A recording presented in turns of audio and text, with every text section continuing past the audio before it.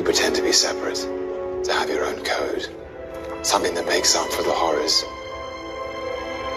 But they are part of you, and they will never go away. Today was meant to be a display of your power. Instead, I give you a glimpse of the devastation my race can unleash upon yours. Let this be a warning to the world. And to my mutant brothers and sisters out there, I say this: no more hiding, no more suffering. You have lived in the shadows in shame and fear for too long. Come out. Join me. Fight together in a brotherhood of our kind. Uncanny Mystic Minds Podcast.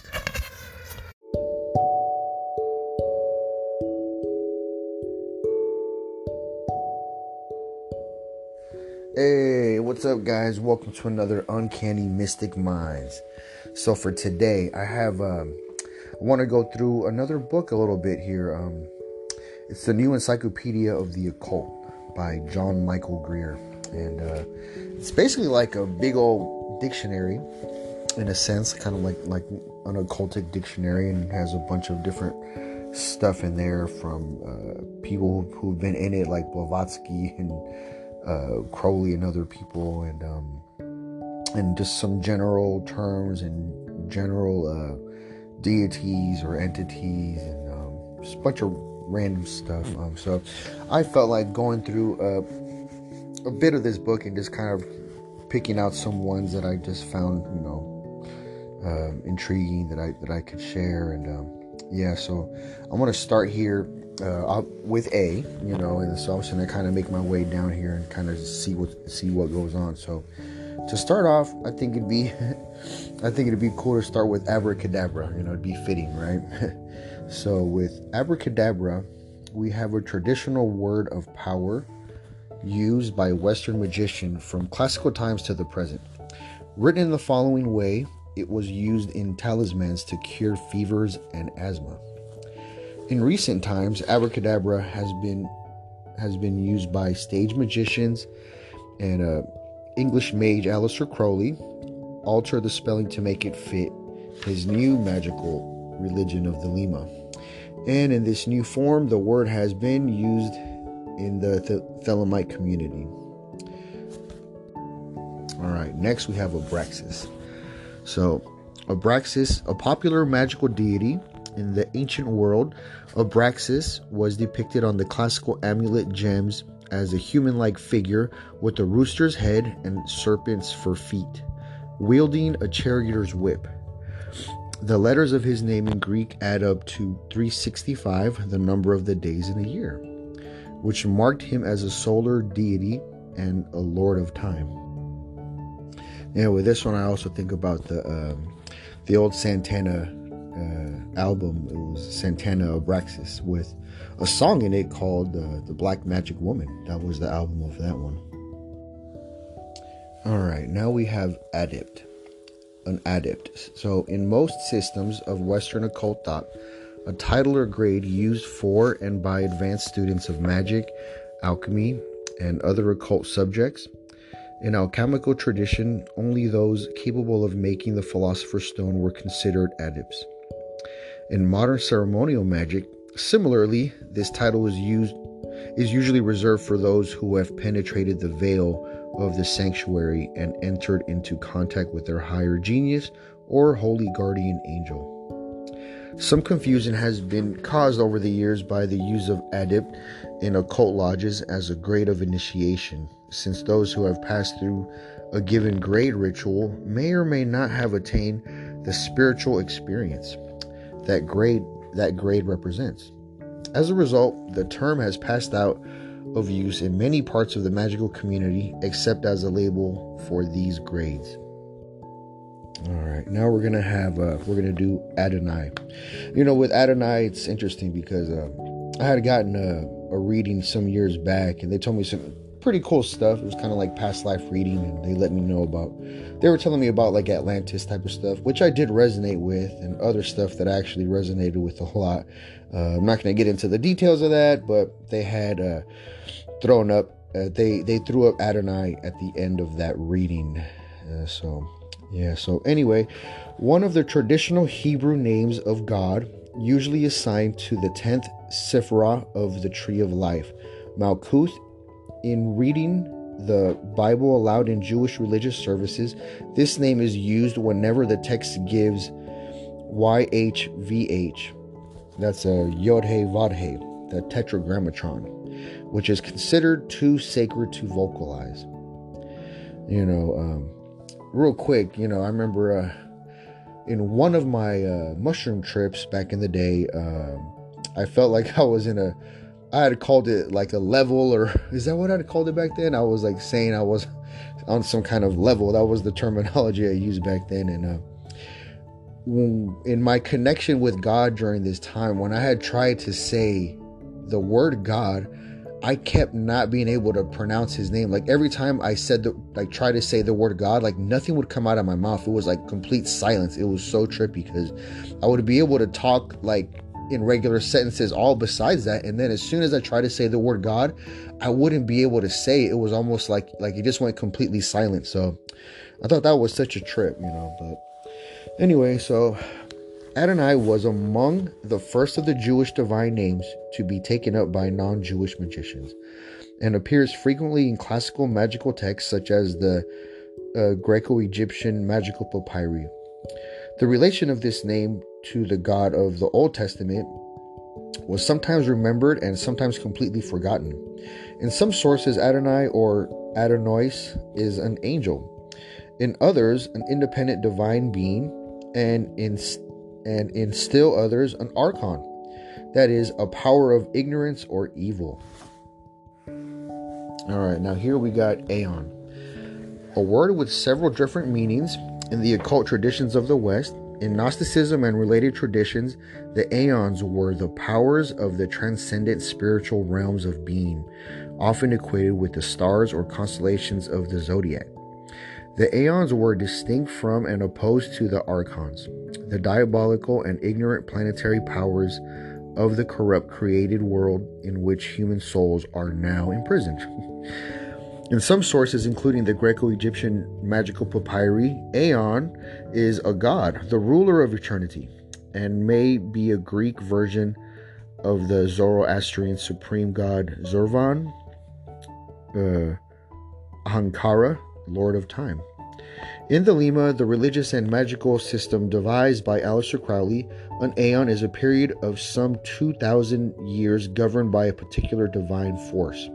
According to Crowley, the revelation of the Book of the Law in 1904 marked the end of the Aeon of Osiris and the coming of the Aeon of Horus, the crowned and conquering child.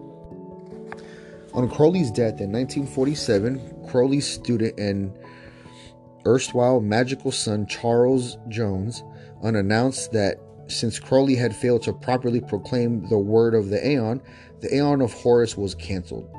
Jones then proclaimed a different new Aeon, that of Ma'at, goddess of justice. I can relate to that one, Ma'at.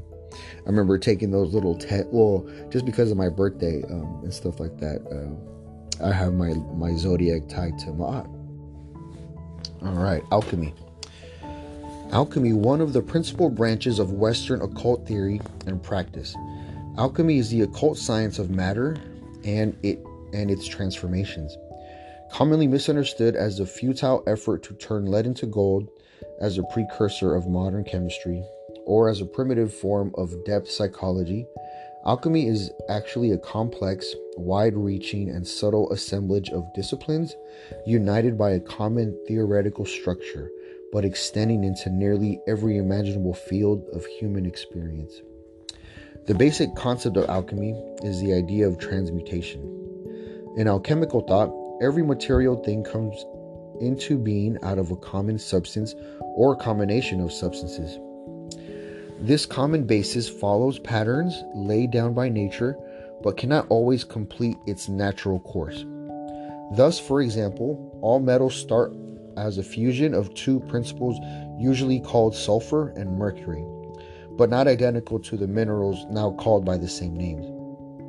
Given the right proportions of these principles, moderate heat beneath the earth, and enough time, the results of the combination is gold. As the alchemical proverb has it, though nature unaided fails, most of the time sulfur and mercury are not present in the right proportions or degree of purity. The subterranean heat is either inadequate or excessive, or the veins of the rock are broken open by human action before the substance has matured into gold. When this happens, the alchemist must complete nature's work. This is done by separating the substance into its components by purifying them and recombining them under the right conditions to bring them to their perfection. The Latin words solve, dissolve, and coagulate are standard alchemical terms for this first and last stage of the essential alchemical process. When this is done with the metals according to alchemical tradition, the result is transmutation of base metals into gold or silver. When it is done with healing herbs, the result is a powerful medicine. When it is done with the human mind, the result is spiritual enlightenment. These changes, important as they are the lesser works of alchemy. They require that each substance to be transmuted has to pass through the whole slow process of separation and recombination. The great work of alchemy is the production of a substance that brings perfection to matter quickly, by simple contact, the philosopher's stone. The philosopher's stone, or stone of the wise, is the result of the great work of metals heated together with lead, mercury, or some other base metal. It is held to transmute the entire mass of base metal into a gold in a matter of minutes. While current scientific theories insist that this is impossible, the process of transmutation by means of the stone was witnessed repeatedly by reputable observers in the Renaissance and early modern periods. It remains possible despite modern scientific advances that matter has possibilities that have not been yet dissolved. Although, of course, this by itself does not prove the reality of transmutation. The word alchemy has complex origins. Its English form comes from the Latin alchemia, which is from the I'm not going to get into these terms of this different languages. But anyway, so chemia means smelting or casting and is related to fluid. Chemia, on the other hand, is probably descends from ancient Egyptian word chem, the black land, which is what the Egyptians and the pharaonic times called their own country. Chemia then must mean something close to the Egyptian art. While some scholars have insisted on one or the other of these origins as the real one, the traditional literature of alchemy is full of meaningful puns and wordplay of this sort. And it's quite possible that the creators of alchemy relished the idea of a term that implied both what they were doing and what they originally learned and where they originally learned to do it. The origins of alchemy, like those of Western occult tradition as a whole, are to be found in the fusion of Greek philosophy with the ancient cultural legacies of Egypt and Mesopotamia. The two older cultures brought a wealth of practical experience and a strong connection with spirituality to this union. Throughout the ancient world, the craft of the metalworker had been deeply interwoven with magic and religion. In ancient Egypt, the god Ptah was the master goldsmith of heaven, and the chief priests of his primary temple in Memphis had titles such as Great Wielder of the Hammer and He Who Knows the Secret of the Goldsmiths. In the equally ancient cultures of Mesopotamia, the secrets of metalwork were sacred mysteries guarded by elusive language. Copper was called the eagle. Crude mineral sulfur was referred to as the bank of the river, and so on. To this fusion of sacred and practical concerns, Greek philosophy brought an incessant search for fundamental unities. The Greek philosophers constantly searched for one substance or one process that could be explained by the world. By the time of alchemy's emergence, the most important school of philosophical thought in the Greek-speaking world was Stoicism. With its teaching of a semi-material or breath that shaped all things, this concept of the one thing that produced all things became deeply woven into alchemical thought. The actual genesis of alchemy, out of these disparate currents of thought and practice, were apparently the work of one man, a Greek-speaking Egyptian named Bolos, out of Mendes. Essentially, nothing is known for sure about Bolos' life. He probably lived in the 2nd century, and he wrote several books, which he published under the name of the 5th century Greek philosopher Democritus of Abdera. He is said to have studied with the Persian magus Ostanes, about whom even less is known. After his time, perhaps the 1st century, were two famous female alchemists, Maria and Cleopatra, who were representatively Jewish and Egyptian, and were confused by later writers with Miriam, sister of Moses, Cleopatra, the Egyptian queen. Maria was particularly influential as a major theorist, as well as inventor of several important items of alchemical equipment. Later in the 3rd century, Zosimos of Panopolis wrote a number of important alchemical texts and codified the work of many anonymous alchemists who had gone before him. Other later Greek alchemists include Olympiodorus of Thebes, who lived in the early 5th century and wrote an important commentary. By the time the verge of the Great Arab conquest, alchemy was making its transition out of Greek culture into the Middle East as a whole. An important alchemical school had been established at Haran on the road east from the Mediterranean coast to India. Sometime in the late Roman times, the Haranian alchemists pioneered the use of copper as an ingredient in the alchemical process and left some important books. By the middle of the 5th century, additionally, pagans and Christians heretics had begun to flee the Roman Empire in large numbers to escape religious persecution. Many of them had ended up in the Persian Empire, where they were taught Greek philosophy and alchemy, among other things, to their host. When the Arabs conquered the Persian Empire in the 8th century, the exiles and their descendants began passing on the same lore to their new Muslim overlords, and launched the long and highly creative tradition of the Arabic alchemy. These alchemists, such as, I'm not going to get into the names, Geber, among most influential of all alchemists, wrote a crucial work on furnaces, providing detailed information on most of the furnace types that would be used until the end of the Renaissance, and was the first writer to describe the preparation of nitric acid. His contributions to theory were equally substantial. He introduced the sulfur-mercury theory of metals, holding that all metals were formed in the fusion of sulfur, the principle of dryness and flammability, mercury, the principle of moisture and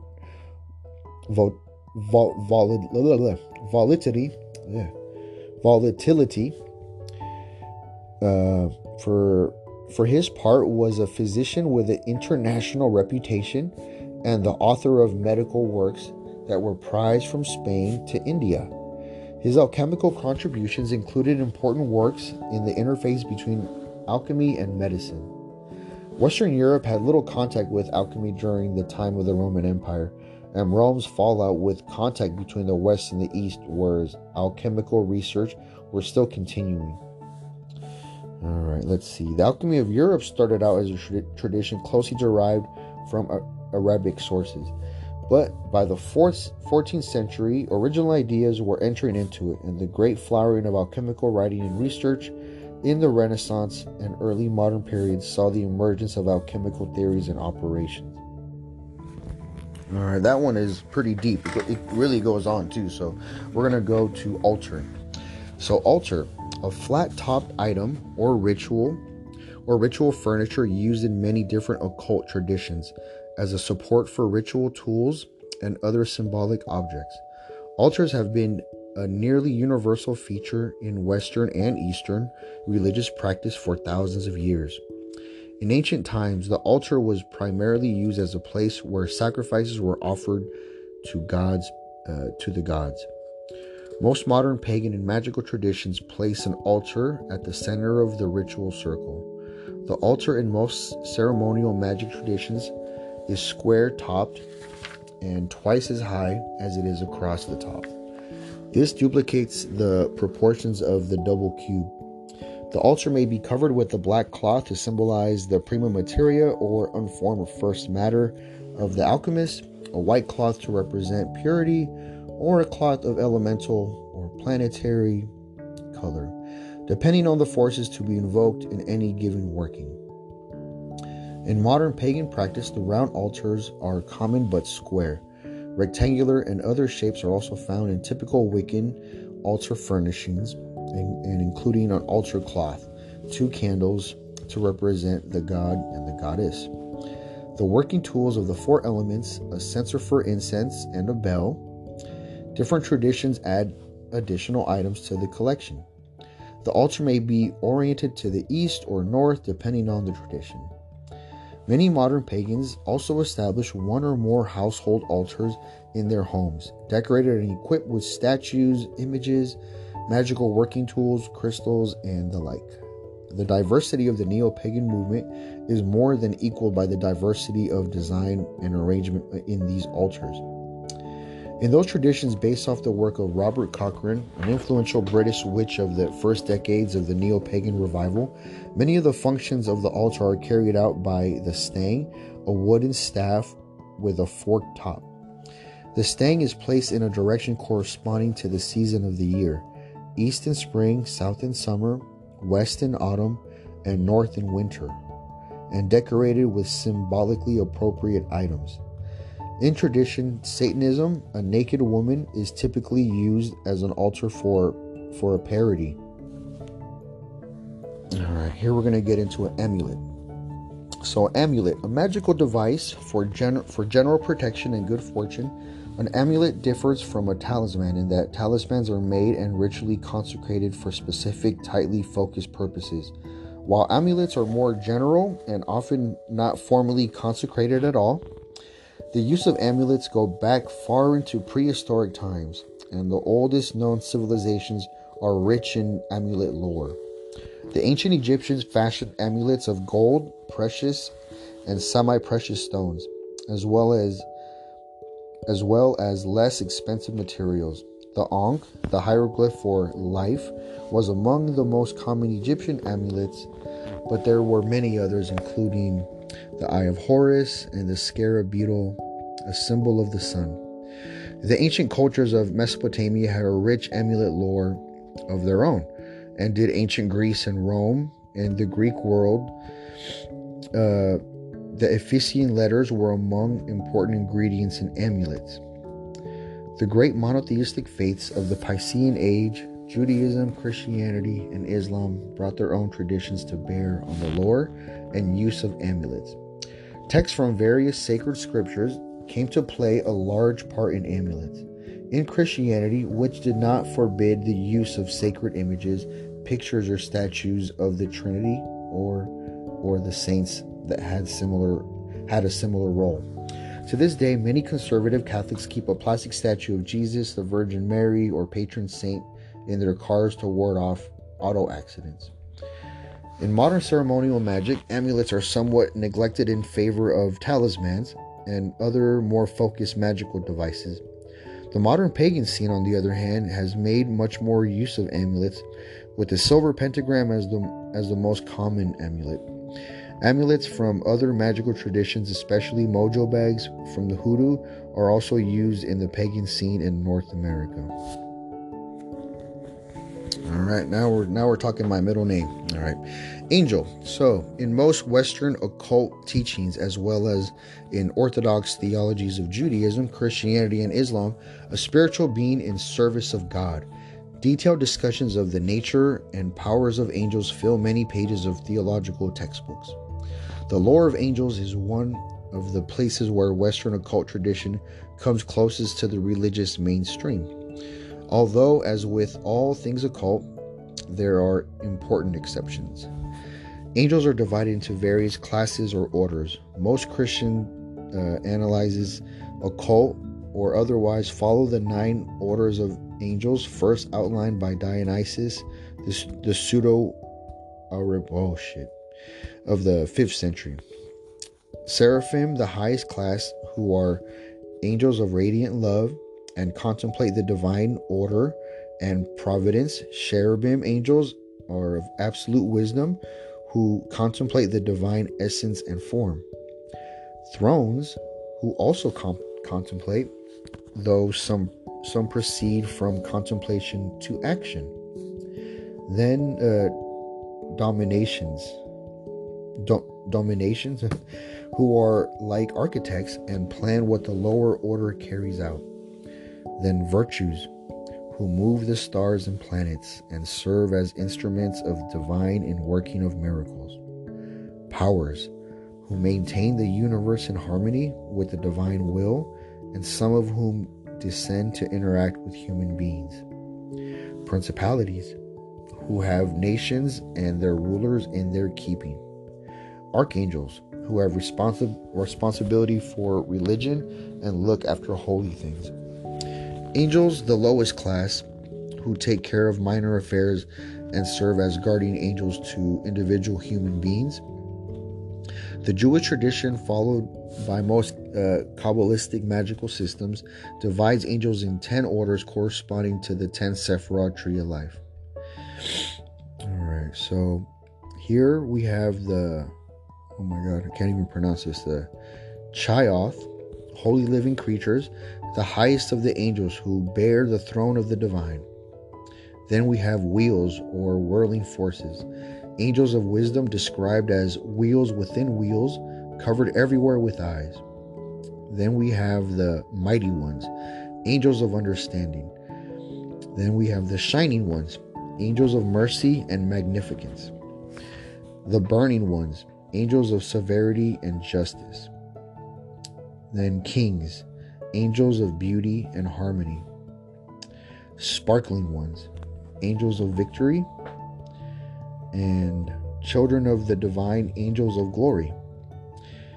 Then we have strong ones, angels of the foundation of the universe. Isham, human beings, angels of the material world. It is worth noting that in the Kabbalistic system, archangels are a separate and higher class of being, dwelling in the world of Bria, while angels of the 10 orders dwell in Yetzirah. Depending on your choice system, then archangels are either the second lowest class of angels or the highest of all. This sort of uncertainty is common in angel lore.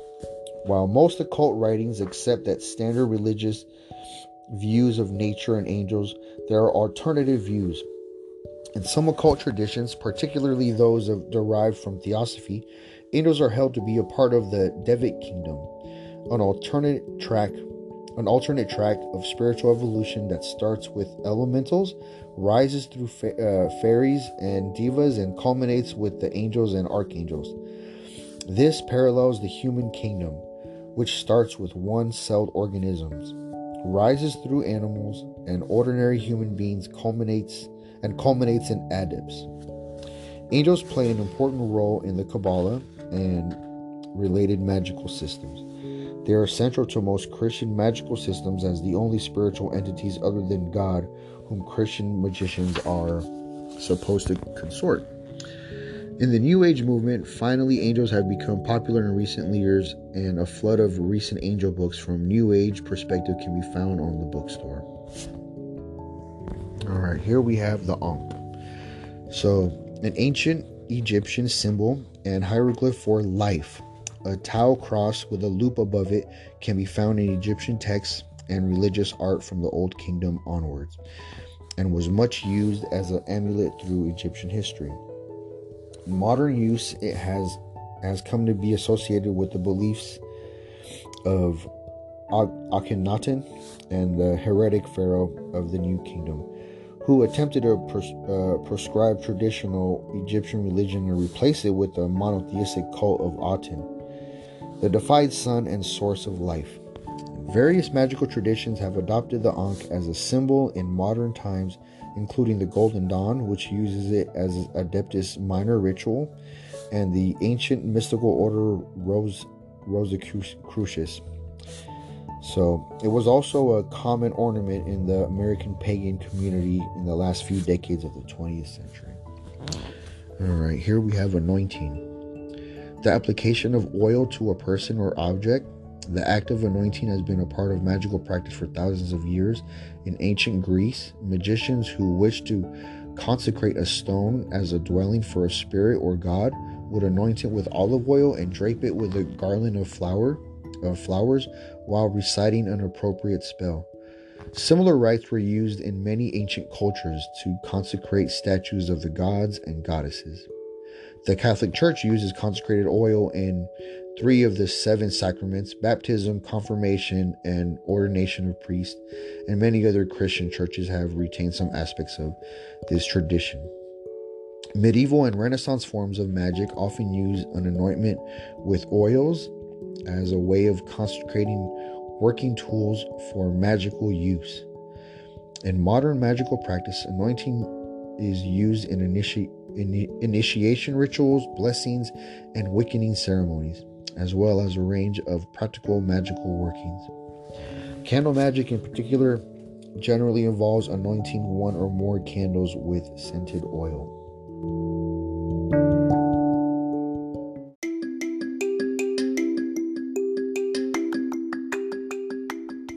So continuing on, we're going to get to Anubis. So I have a thing for Anubis for sure. He's I don't know. I feel like a connection with Anubis for sure. Anyway, so the messenger of Osiris and protector of the dead, Anubis was among the more important deities of the ancient Egyptian funerary rituals and plays a major role in the myths of Osiris. In the Golden Dawn, 2 officers in the Outer Order made use of the visualized god forms of Anubis during ritual workings. The Charax, who guards the inner side of the portal in the Neophyte grade, is Anubis of the East.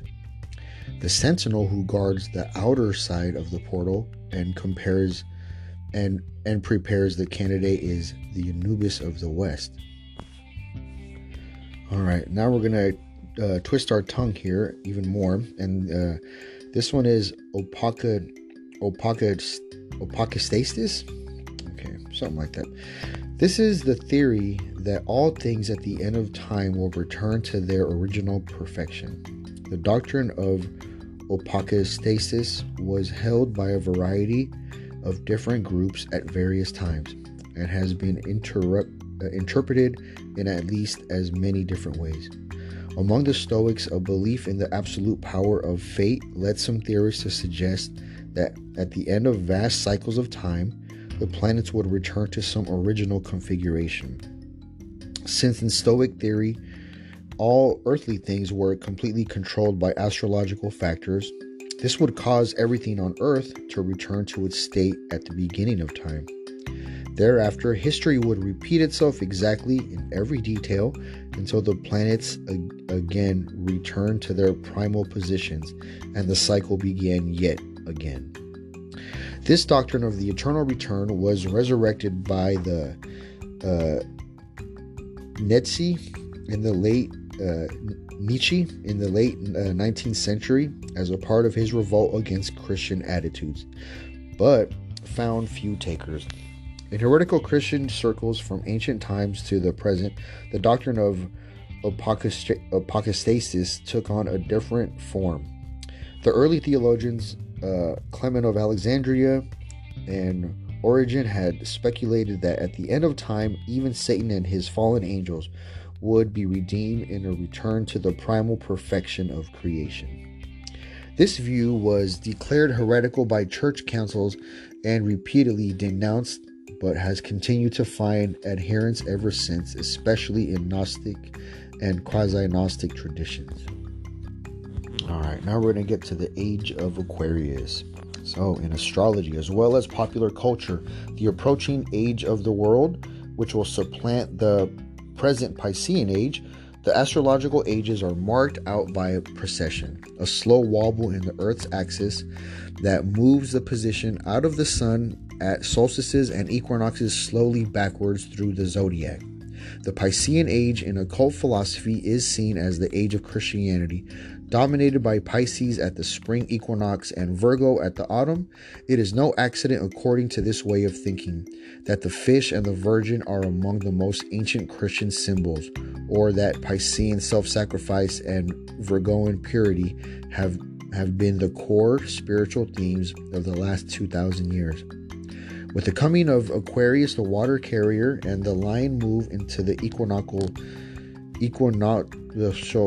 stations, and Aquarian benevolence and self-assertion are Leonine self-assertion are expected to come to the fore in the spiritual traditions of the next 2,000 plus years. The exact date of arrival of the age of Aquarius has been subject to a great deal of speculation. However, much depends on whether Aquarius is seen as the actual constellation of the stars on one hand, or as a 30-degree section of the heavens more or less overlapping the position of the constellation on the other. And some accounts would place the beginning of the age of Aquarian age some years in the past. Swiss psychologist and astrologer Carl Jung, for example, saw 1940 as the beginning of the New Age. The movement of major stars across the cusp of the existing signs has been used in predictive measure, and the crossing of Regulus and the great star of the heart of Leo into the sign of Cancer in 2012 has been cited by numerous astrologers as the beginning of the Aquarian age.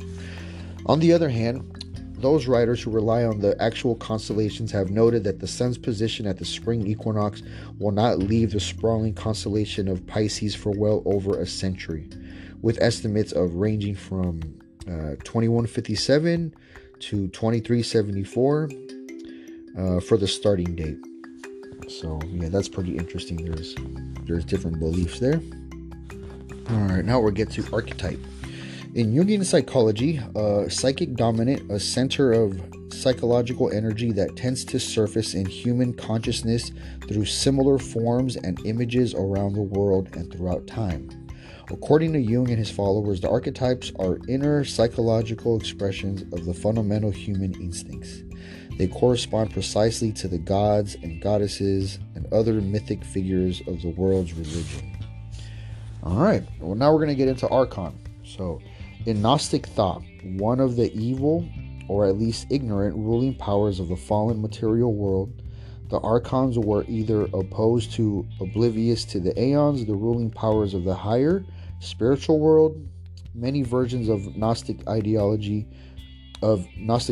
identified the Archons with the gods or intelligences of the 7 planets, just as the Aeons were often identified with the stars. The chief of the Archons was Yaldabaoth, as also Saklas and Samuel.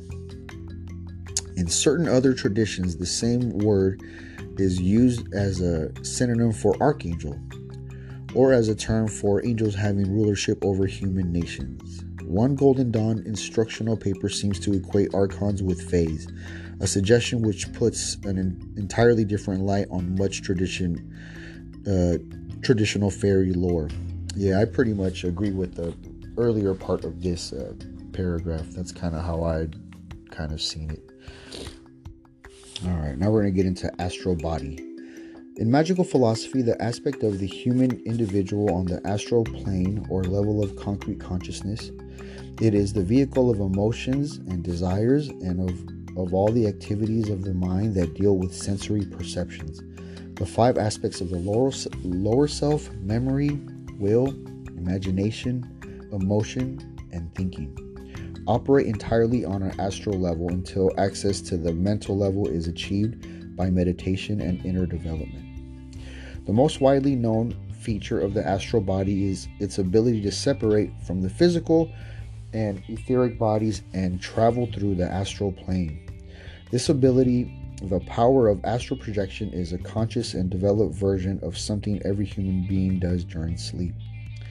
In the process of entering into incarnation before birth, According to the occult teachings, the astral body is built up from the energies of the 7 planets of traditional astrological theory. As the soul descends toward incarnation, after death, the same energies are returned to their source in the period after the second death, when the etheric body has been discarded and no longer binds the astral energies in place. Astrolite. So, in the writings of Eliphas Levi and other 19th and 20th century occultists, the great magical agent, the substance of stellar influence through which every magical operation has its effect. Levi and his followers identified with astrolite with animal magnetism and other Western terms of etheric energy, a usage that has helped add to already confused terminology of the planes.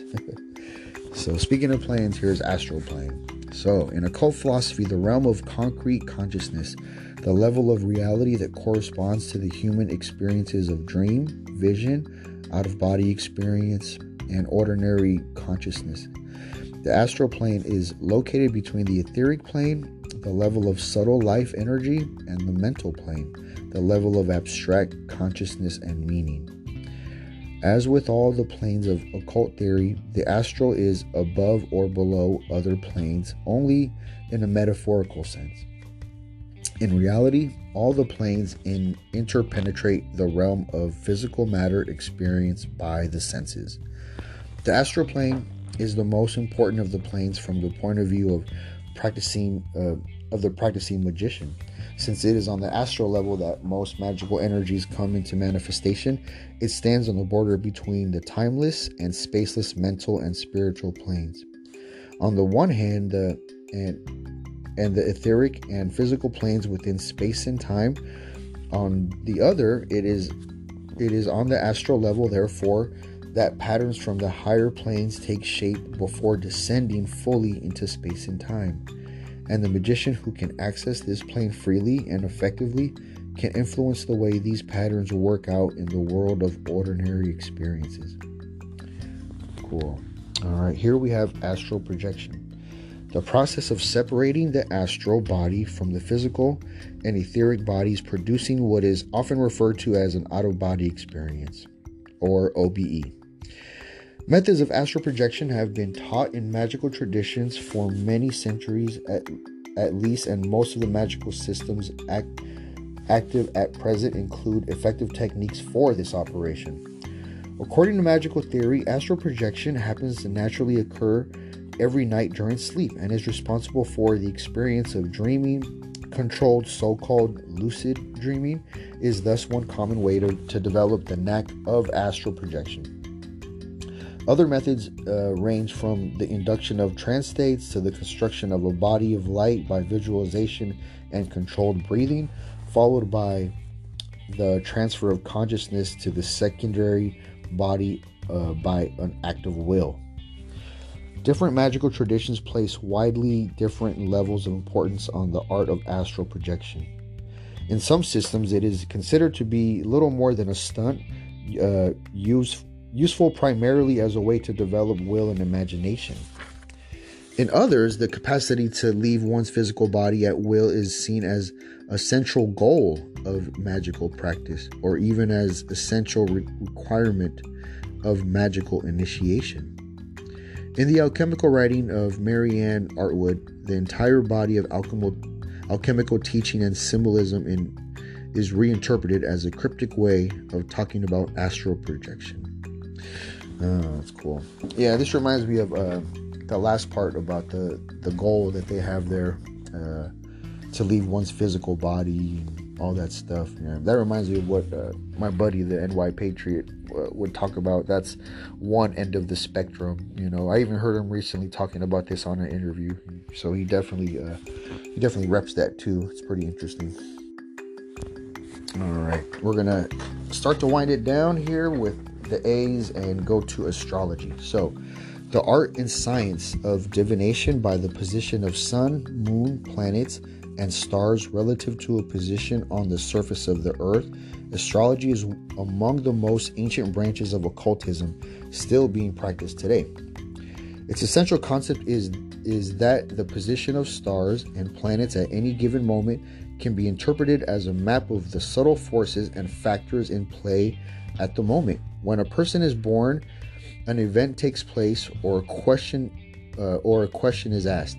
The characteristics of the exact moment in time when these things happen are mirrored in the heavens and can be read by those who know how. Central to tradition, Western astrology is a vision of the universe as a matrix of forces in which everything affects everything else. The same energies that flow through the stars and planets also pulse through the minds and bodies of individual human beings, and the movements of the heavens are thus mirrored in subtle ways by events on Earth. Many older accounts of astrology approach this awareness by the way of the Neoplatonist philosophy that underlies most Western occultism. While many modern astrologers prefer to speak in terms of psychologist Carl Jung's concept of synchronicity, either way, the basic concept is the same. Well, all right, guys. I think that's a pretty good ending point for right now. Yeah, this is a pretty thick book with all types of different shit in there. So yeah, it's pretty cool. We got through some of the A's today, and hope you guys found it interesting. And take care, and I'll catch you guys on the next episode. Peace. Then you have my permission to die. The work is done. It always will be. I am inevitable. I remember a shadow. Living in the shade of your greatness. I remember you tossing me into an abyss. Uncanny Mystic Minds Podcast.